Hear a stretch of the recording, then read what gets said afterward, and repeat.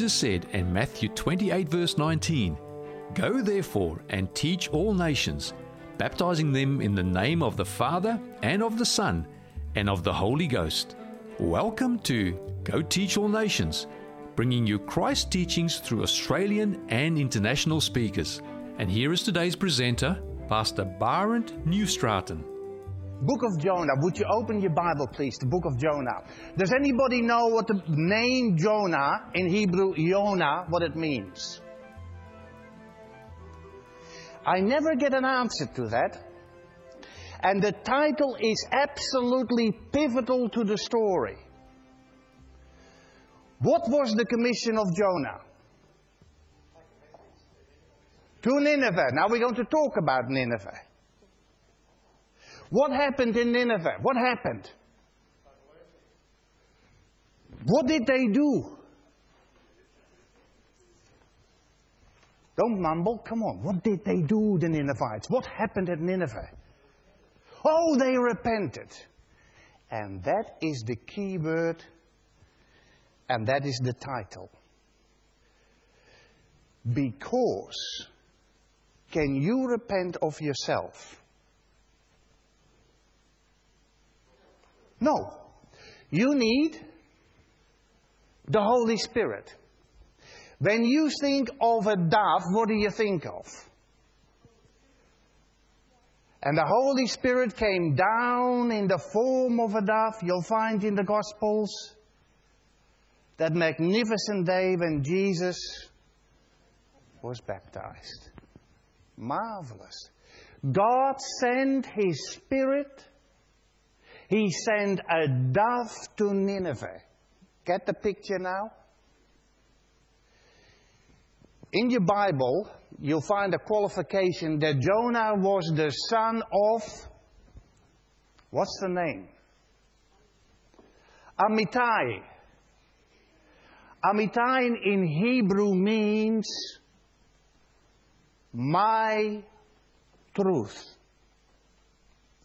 God sent the Spirit of truth to Nineveh. Get the picture? Get a concordance. Look up the Strong's Lexicon and you will find the Hebrew names will explain the very title. Now, he was sent to Nineveh. Let me explain a little bit about the political setting. Have you ever had anything very, what shall I say, daunting, very, almost overwhelming that you had to do? Something that you would really shrink back from, something that you would rather not do. You wish it wasn't you, but you have to do it. That's how the man Jonah felt. Now, whilst his name means dove, you could say in the case of Jonah, it was a tremendous misnomer as far as the person was concerned. How much did he care about the people of Nineveh? Absolutely, absolutely none. Nothing, zilch. He couldn't care less. He couldn't care less about those people. Why did God take a prophet who had no love for the people and He said to him, you go there and you preach? Why did He do that? There's a very couple of interesting sides to this story. By the way, I'm going to do a couple of meetings in the city on that, on the book of Jonah. I love the book of Jonah. There's so many object lessons there. The Bible is a wonderful book. Voices from the past with a message for today. You gotta love the people that are not here. You gotta love Nineveh. You understand? Nineveh was a huge city. At the time, it was the most substantial, metropolis of the then known world. We know its population was at least 120,000. It could have been more. which in a world population somewhere between 5 and 10 million would have been an enormous city. The Assyrians to the north were becoming a threatening power. And the prophet here has his residence in a place called Gath-Hepher in Israel. The 10 tribes. The year approximately 790 BC. About 790 BC. 7 centuries later, 7 decades later, those Assyrians are coming down in the northern 10 tribes, Israel, the kingdom of Israel. They conquer Samaria and they disperse all the people there, all the Israelites, all those 10 tribes, never to return to their homeland. Another 2 decades later, they besiege Jerusalem. They invade Judah. And then we have the marvelous story, as you find them in the book of Isaiah and 2 Kings and Chronicles, where the Lord intervenes and saves Jerusalem from the Assyrian onslaught. And he sends one angel. And he kills how many of the Assyrians? 185,000. You weren't far off. 185,000 were killed. You know, if Nineveh, as it did repent, if they would have remained true to God, the one God they didn't know, the one God that Jonah had a message from, if only Jonah would have set up some church plants. If only Jonah would have set up some outreach programs. If only Jonah would have set perhaps the schools of the prophets like Samuel. If only he had a heart and a love for the people and he would have explained to them, exposed to them the love of the God, the Hebrew God, the only God. They might have never invaded the 10 northern tribes. It'd be still there. They would have never invaded Judah or besieged Jerusalem.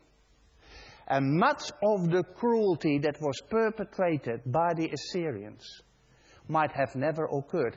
Can you see the significance that God sent a prophet to Nineveh that now becomes a world power, that now becomes a threat to all other nations? And they were very, very, very cruel. God said to Jonah, go to that wicked city, because her sins have come up before me. In other words, they have expanded in their sinfulness, in their violence. Actually, I would say that Nineveh would have been a city very much like the city that we have down here. People don't care about God.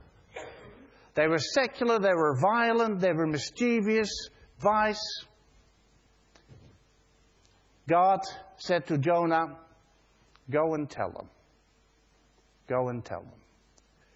If only Jonah would have been driven by the love of fellow man, world history there in the Middle East might have been very different. So God sent Jonah not just for the sake of the Ninevites, He sends Jonah also for the sake of His children of Israel. You understand? Can you see that? Can you see the providence of God? So why then did He take a prophet, a recalcitrant prophet, a reluctant prophet, but for all intents and purposes, a very, very successful prophet? You will find in your Bible no more successful prophet than a prophet Jonah. Imagine if you hit the street and 40 days. Hey, what's 40 days in a lifetime? And for 40 days you'd give the message.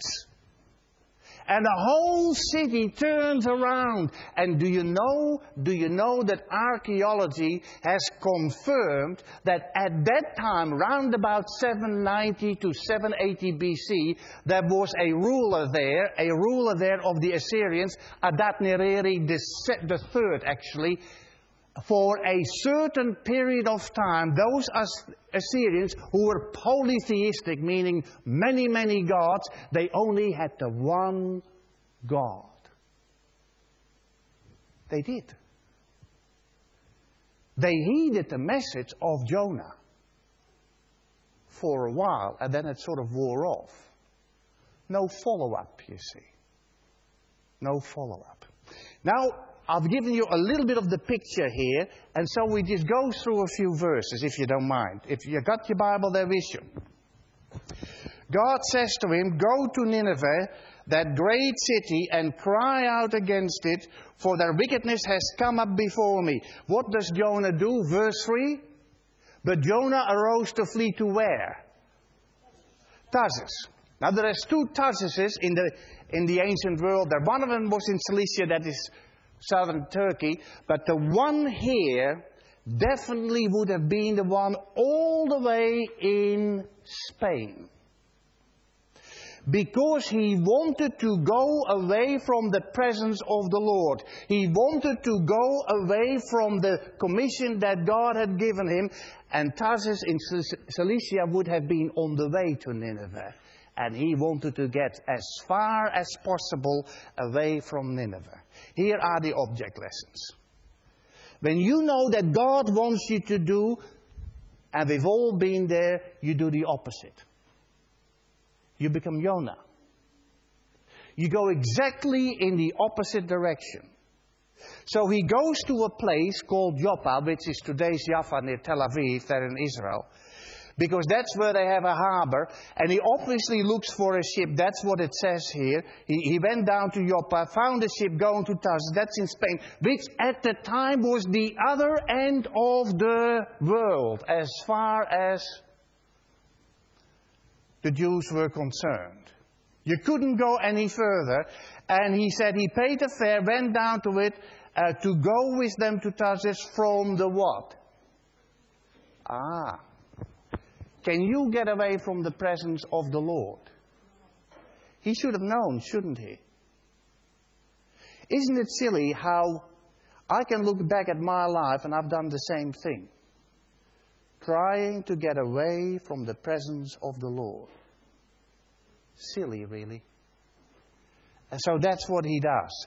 But the Lord sent out a great wind on the sea, and there was a mighty tempest on the sea, so that the ship was about to be broken up. Now here we have a tremendously interesting situation. Because in verse 5, the mariners were afraid, and every man cried out to his God. The word here is Elohim.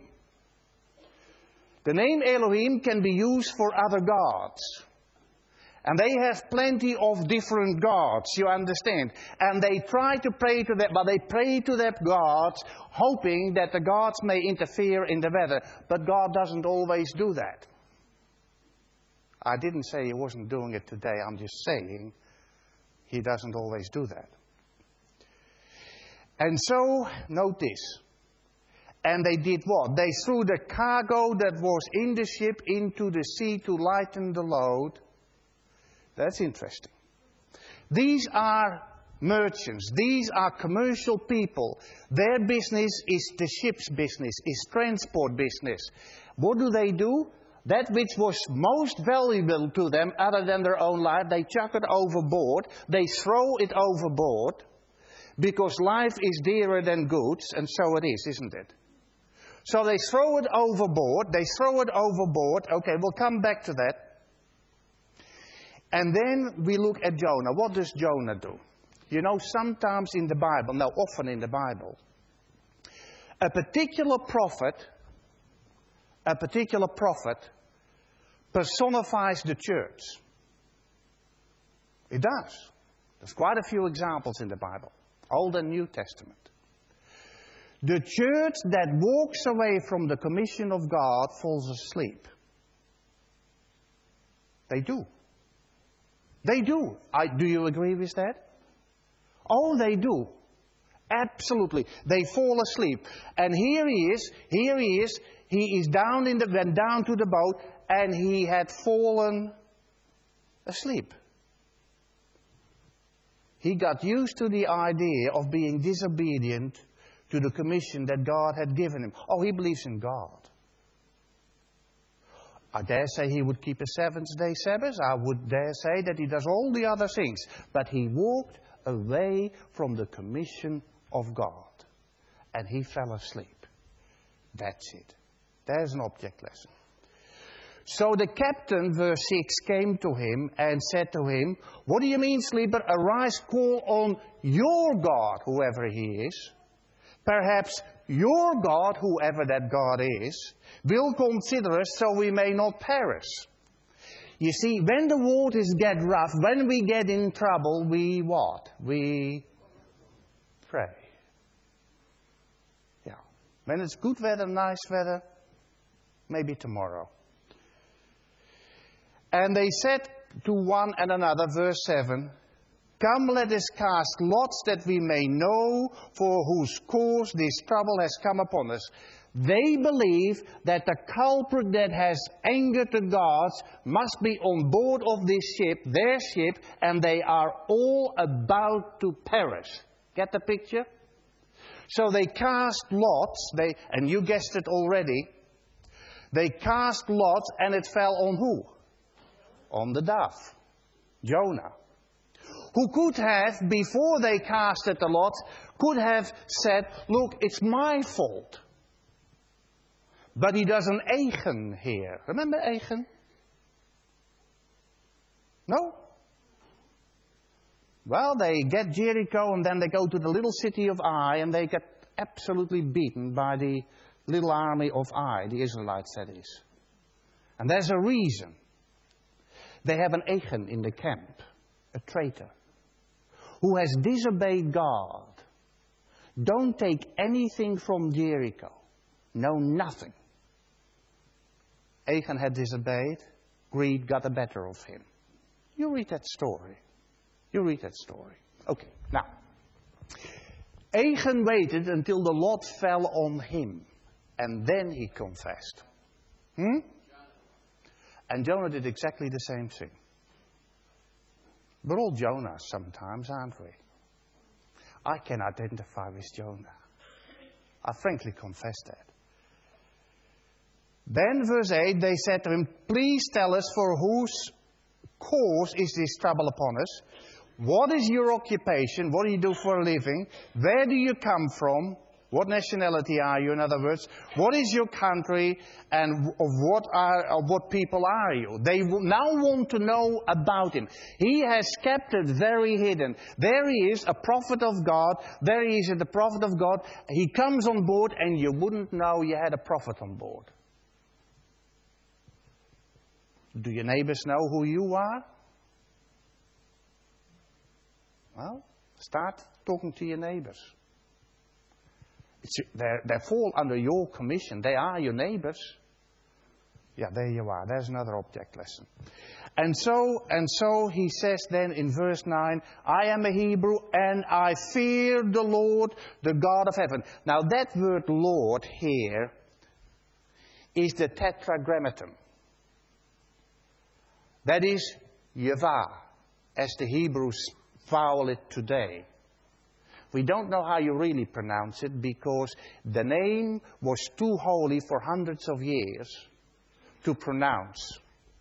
And so, therefore, the knowledge as to how you pronounce the personal name of God was lost. And even the Mezerites couldn't tell.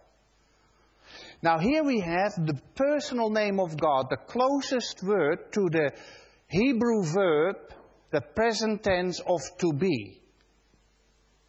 Can you imagine your language without the verb to be? Is. Are. You don't have that in the Hebrew. And the mindset is that there is only one entity that really is. That is really self-existent. And that's the holy name of God. Can you see that? The covenant, self-existing God, Yahweh. The holy name, personal name of God. You can use all the other names that the Bible has of God, to other gods, but this name is a personal name. And so it was a very holy name, a very specific name. I fear the Lord. He did. Did he fear the Lord? Oh, absolutely. Did he serve him, though? It's not the same thing, isn't it? You can fear God and not serve him. That true? Many Christians are like that, really. Who made the sea and dry land. He's giving a first angel's message. Fear God for the hour of his... Yeah, there's a judgment, all right, that you should have seen the storm. They were about to die. They saw that as a judgment. Fear God who has made the heavens and the earth and all that. There you have. You have a first angel's message here. And it goes down very well. They accept it, by the way. Then the men, verse 10, were exceedingly afraid and said to him, why have you done this? They now know it is his fault. It is Jonah's fault. Why have you done this? For the men knew, notice, that he fled from the presence of the Lord because he what? He had told them. Now you've got to understand something here. They have thrown their cargo overboard. Would they have continued their journey to Tarsus in Spain? Without cargo?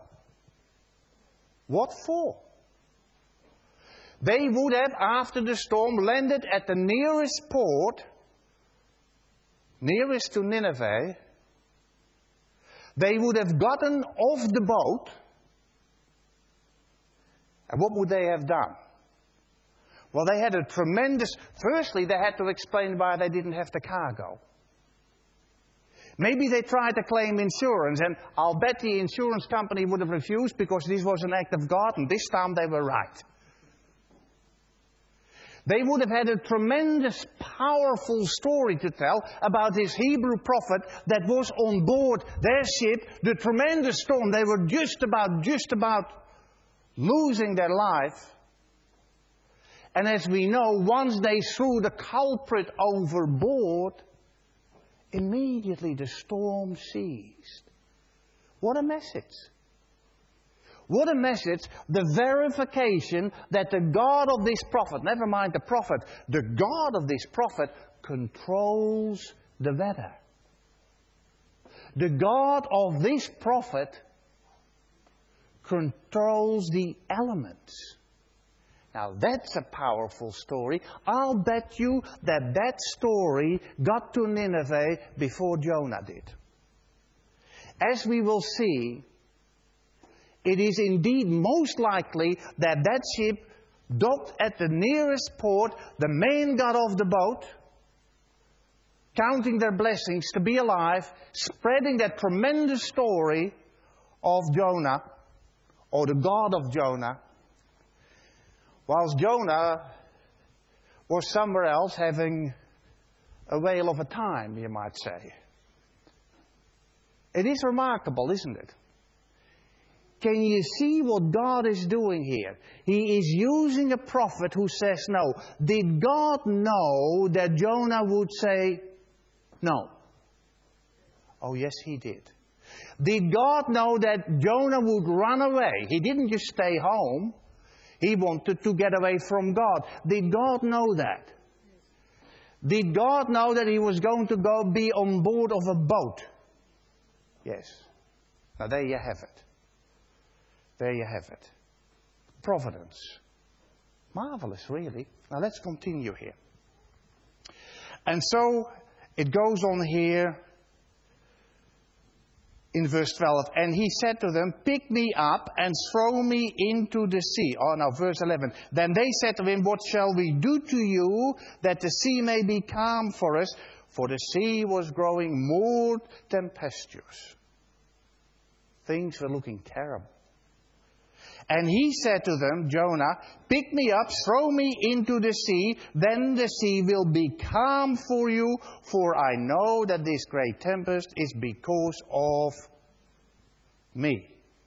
Now, Why didn't Jonah, believing that he was the cause, why didn't he volunteer and say, I'll take a dip? I'll jump overboard. He says, you have to throw me overboard. The onus is on these pagan people to throw him, to remove the evil from amongst them. And it's still true today, isn't it? Now, before we start throwing people overboard, I want you to have a look here. Nevertheless, verse 13. The men rowed hard to return to land, but they could not, for the sea continued to grow more tempestuous against them. What did the men do? Did they believe Jonah? Yes, they would have. They would have. Jonah said, it's because of me. Why don't you throw me overboard? How much did Jonah care about the pagans, about the Ninevites and the mob that he was on board with? How much did he care about them? How much did they care about Jonah? They had more feeling. They had a higher moral standing than the Church of God when it comes to treat your neighbor as yourself. There's a lot of people out there with very good morals, just because they don't come in here. You understand that? Never sit in judgment on the people out there. Never talk about them as if they don't make the grade. These guys are looking, these were commercial people, they're looking pretty good, aren't they? Well, they look better than the church because Jonah had done never. Now, nevertheless, the men rowed as hard as they could. Verse 14, therefore they cried out to the Lord. Now, notice. Who are they praying to now? Yahweh. Before they were praying to Elohim, which could be other gods. Now they are praying to the personal God of Jonah. Did they believe his story? Yes, they did. Marvelous, isn't it? Marvelous. Now they're praying to God. For the first time, they are praying to the God of the Hebrews. Wonderful. And so it says here, they cried out. It was a fervent prayer. They did not want to throw him over. They did not want to kill him. They cried out to the Lord, and we pray, O Lord, please do not let us perish for this man's life, and do not charge us with innocent blood. For you, O Lord, have done it as it pleased you. They recognized the hand of God. They did. Pagans, they saw God. They saw his action in that history of that moment. They recognized the hand of God. Marvelous, really. And then they pray, because life must be precious to this God, that they may not be charged with innocent blood. What a prayer. Pagans. So they picked up Jonah, threw him into the sea, and the sea ceased from its raging. An instant reply to their prayers, to their faith, to their beliefs. And that must have been so powerful in the mind of the people. How is it that non-church or non-members, if you like, can see God clearer than we often do? It's true, isn't it? It's a very humbling, a very sobering thought. Verse 16, then the man feared the Lord, Yahweh, the personal God of the Hebrews, exceedingly, and offered, note this, a sacrifice to the Lord, and did what? What is this? That's nice. Now, why is this so good? Why is this so good? When you were in trouble, whenever that was, When you were biting your nails, perhaps, whatever your experience was. Maybe it just was before the exam, I don't know. What did you do? You prayed, didn't you? For many years ago, had my exams. Invariably, before my exams, I would pray. If you let me pass, I'll go to church regularly. If this particular problem, if you remove this from me, I'll put more in the collection bag. I'll up the tithing or something. Deals with God, we've all done it.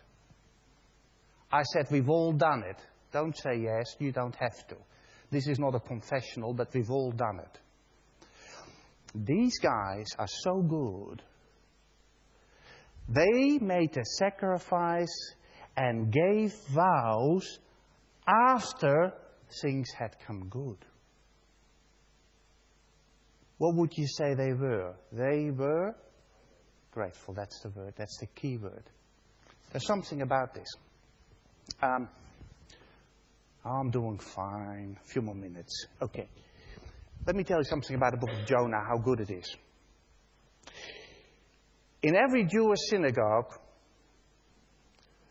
at the Yom Kippur, or the Yom HaKippurim as it really is called, which is the most solemn day, the Day of Atonement, which is the most solemn day. That wasn't me, was it? Which is the most solemn day in the Jewish religious calendar. They read out in the original Hebrew, they read out the book of Jonah, the whole book. It's not only small. They read out the whole book. You know why? There is one word in the Hebrew that covers it.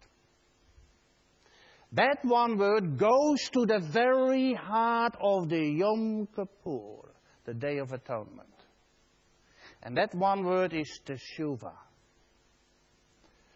Teshuvah is the capacity to repent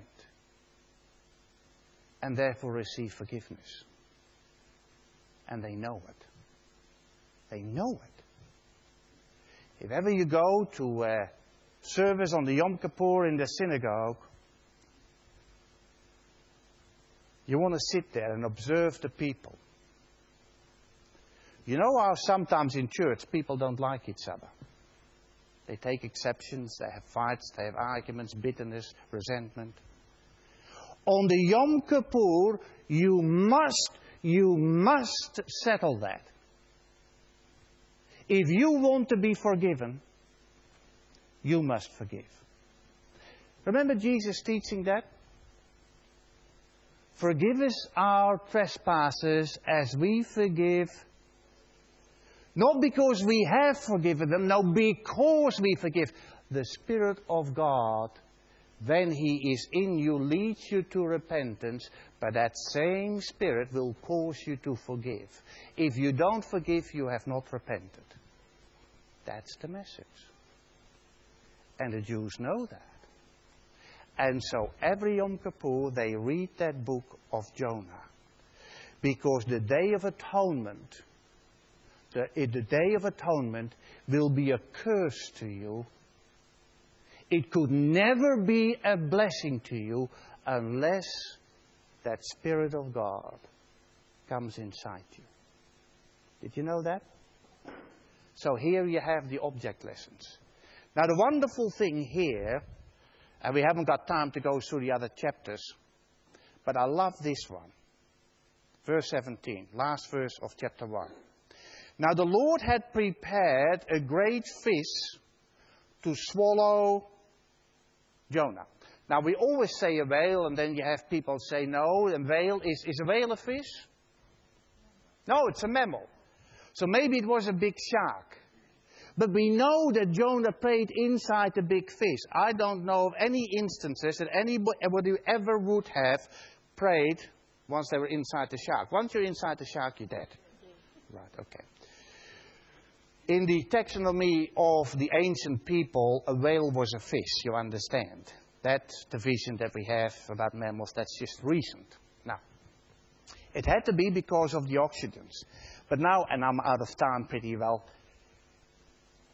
Now, not many of you, none of us would have had this experience.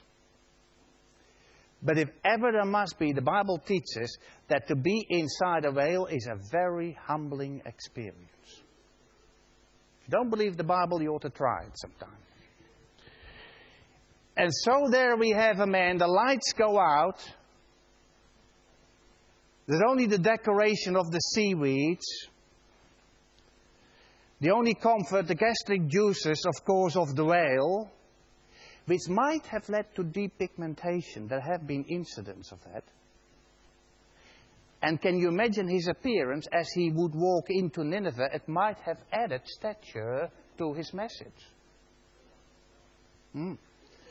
I dare say, walking for a few weeks, he would have washed himself a few times. I'd like to think so. But this is the picture. The wind obey God. The pagans fear him, obey him. There's a big whale. I don't know how far he had to come. He obeys. He's there at the right time. Like a submarine. He was in the belly of the fish 3 days and 3 nights. That doesn't mean 72 hours.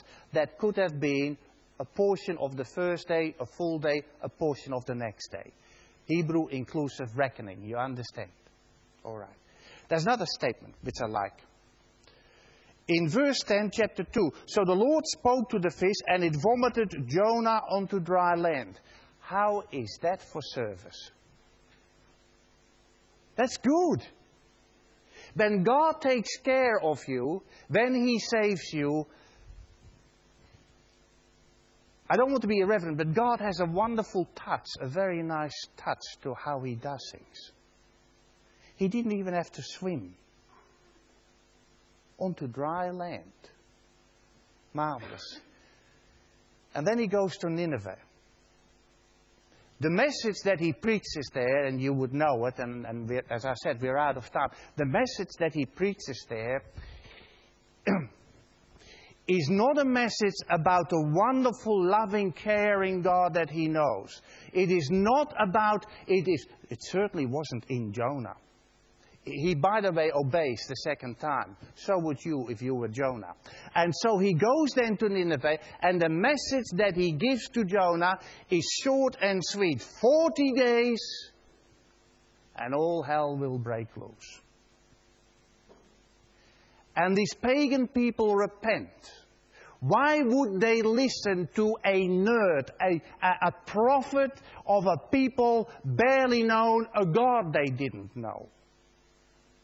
I dare say they heard the story of the mariners about that massive storm. There might have been something in the appearance of Jonah qualifying his short-term residency inside the whale. Might it be that someone witnessed the whale chucking him up on dry land? The rest is the Spirit of God. And they repented. And then Jonah gets outside the city. He sets himself on a hill waiting to watch God taking care of this lot. Isn't that amazing? If only Jonah had repented. If only the church of God would repent, a mighty work would find place. That is your homework. This is your task as you walk out of here. Forgive others as you have been forgiven. Right? Teshuvah. Without it, your name will not be retained in the book of life. Take that message home because it is true, it is scriptural. You got to love the people out there because they are the property of God. And as to how you deal with the property of God, it will be a reflection as to how you truly are relating to God Himself, yourself. True? Get the message? Get the message. There's a Nineveh out there. We have a commission. Today they're baptizing people that came out of Nineveh. And I would have liked to have been there. I also wanted to be here. And you can't be in two places, if you know what I mean. But when you see the Spirit of God working in people, in Nineveh, and yes, I would have loved to have seen 120,000 people there being at the beach. Sure.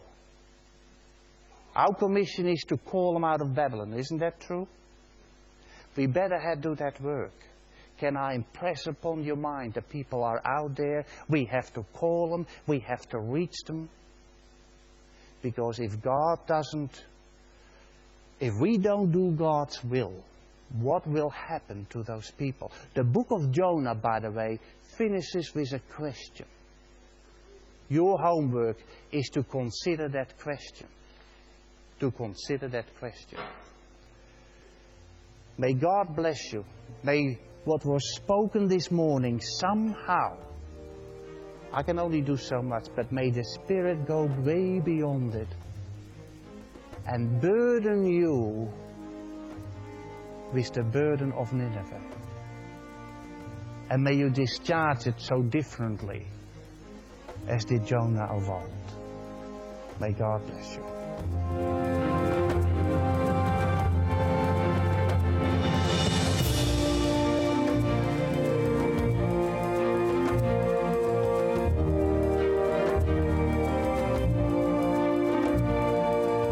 This message was made available by the Wallara Seventh-day Adventist Church. For more resources like this, visit wallarachurch.org. That's Wallara, WOOLLAHRA church.org.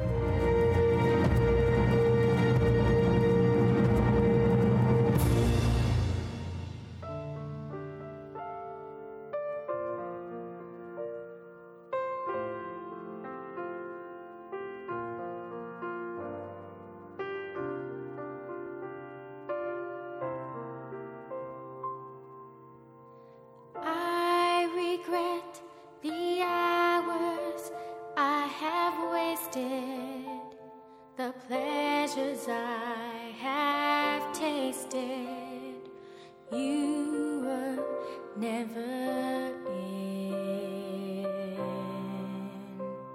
And I confess, though your love is in me, it doesn't always win me when competing with my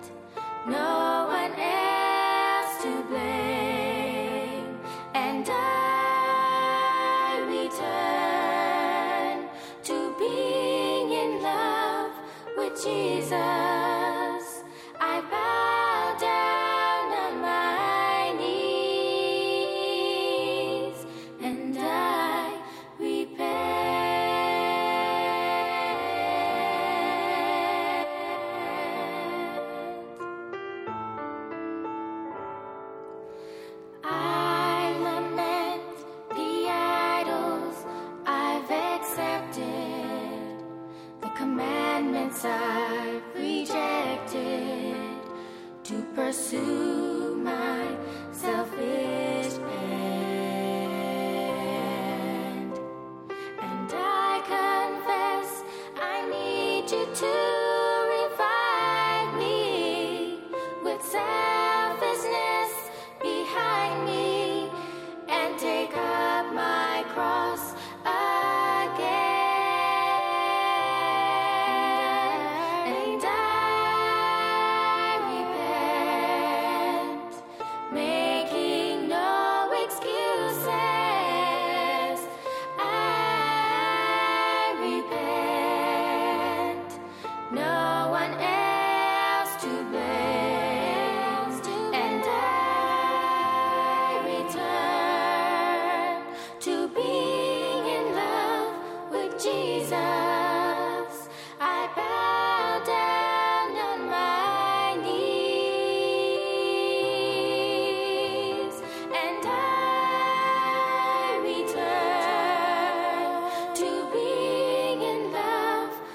Jesus, I bow down on my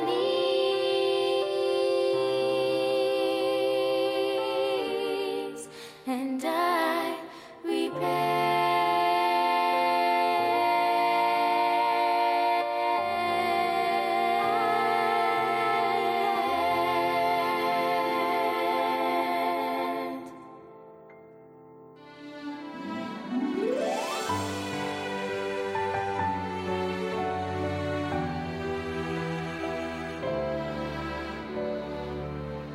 Teach me thy way, O Lord, and I will walk in thy truth.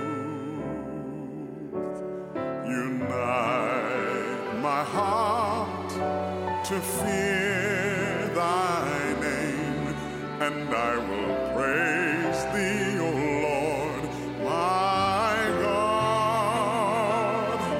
with all my heart, with all my heart, and I will glorify thy name forevermore, forevermore, with all my heart, with all my heart. Teach me thy way, O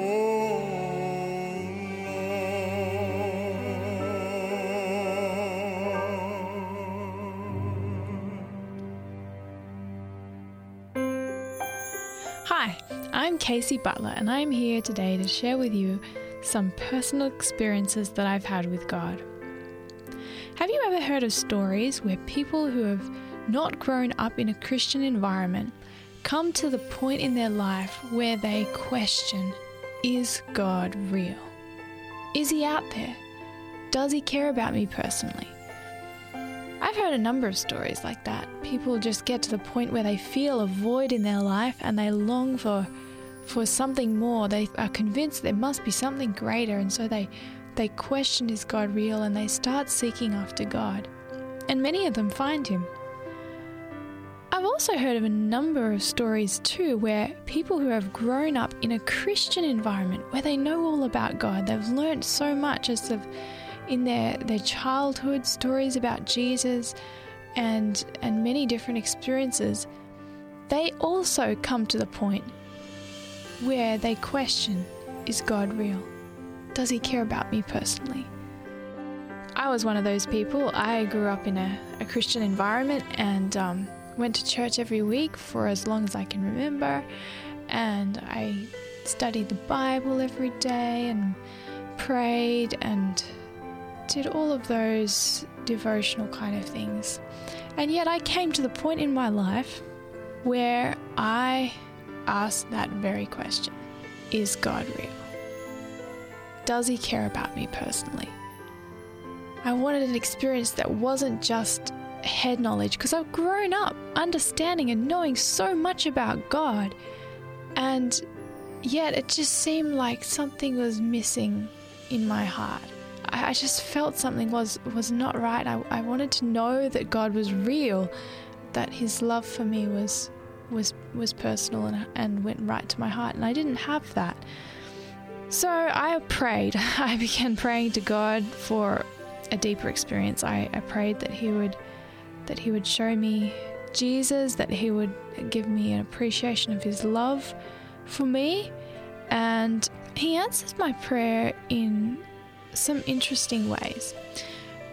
One of the most significant situations that happened to me was I was unexpectedly, I guess, sort of thrown into a difficult circumstance, and I couldn't control it. I had nothing that I could do in the situation to control it except for pray. And so immediately I began praying just in my head, in my thoughts, just asking God for very specific things to help me in that particular situation. And what was astonishing to me was right before my very eyes, God answered every detail of the prayer that I prayed in my mind. I hadn't spoken it out loud or anything. And I was just blown away. In fact, I pondered that God had answered every detail like that right before my eyes, right in that instant of need, for months.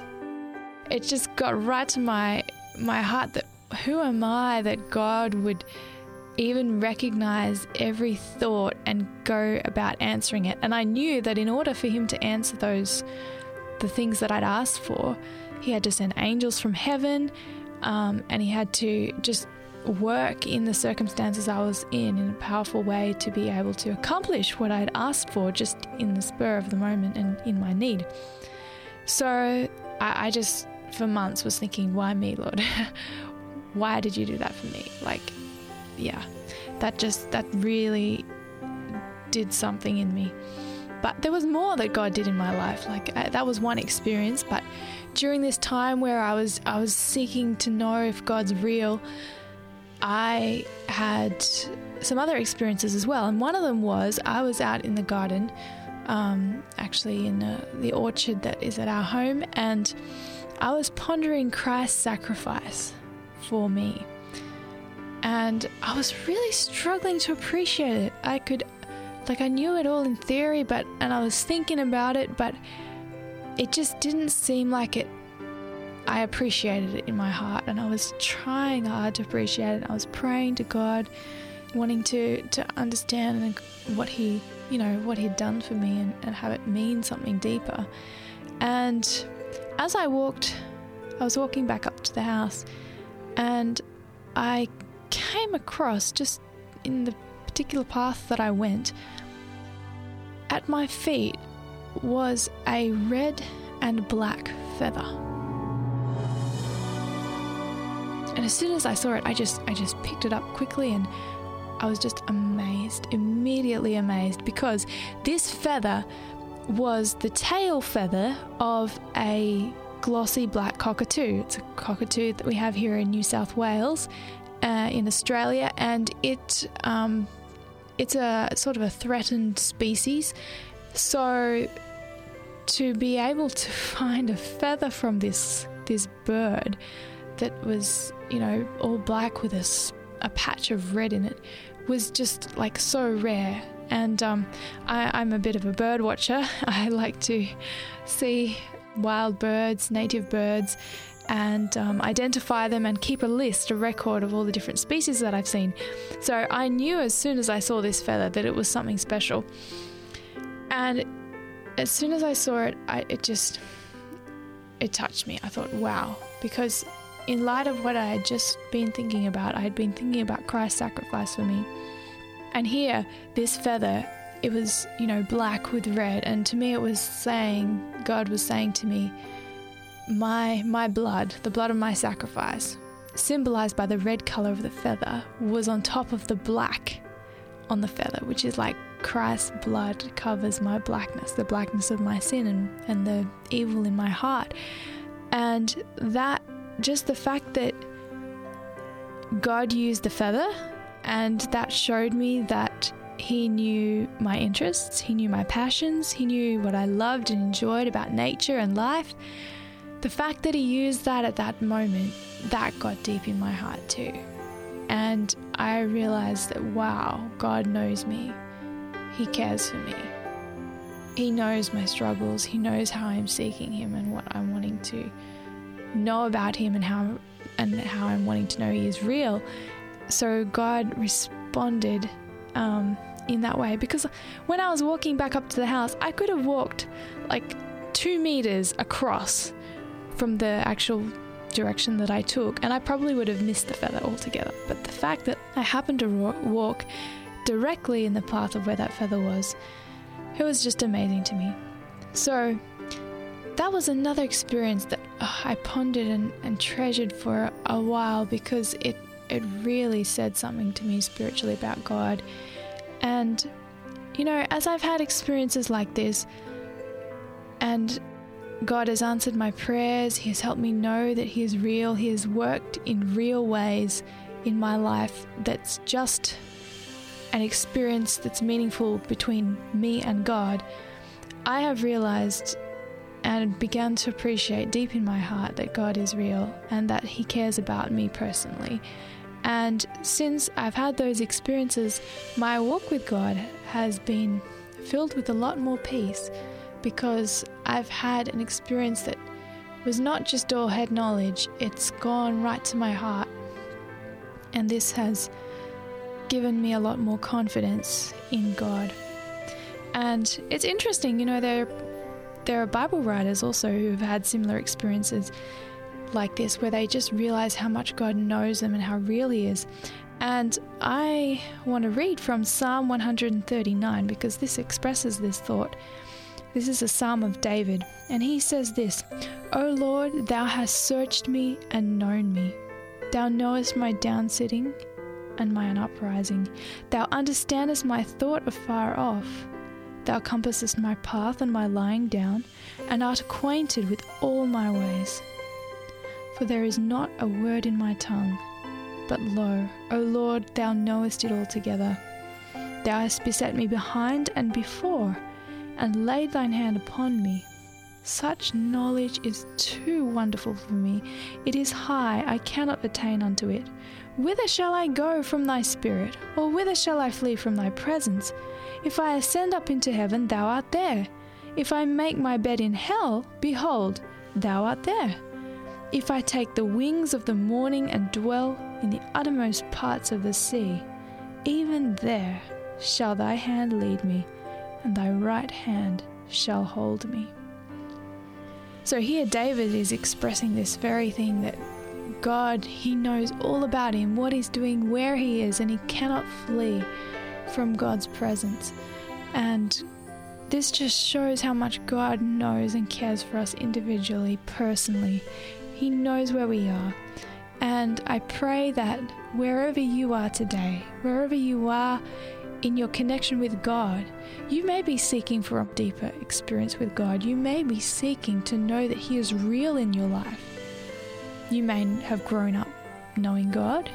You may have grown up not knowing anything about God, but you may be still in that position of wondering, is God real? So I am here to say that I have found in my life God is real, and I know that when we seek Him with all our heart, we will find Him and He will make Himself known to us. So it is my prayer for you today that God will work in your life and that you will know that He is real and that He loves you and cares for you personally. God bless you.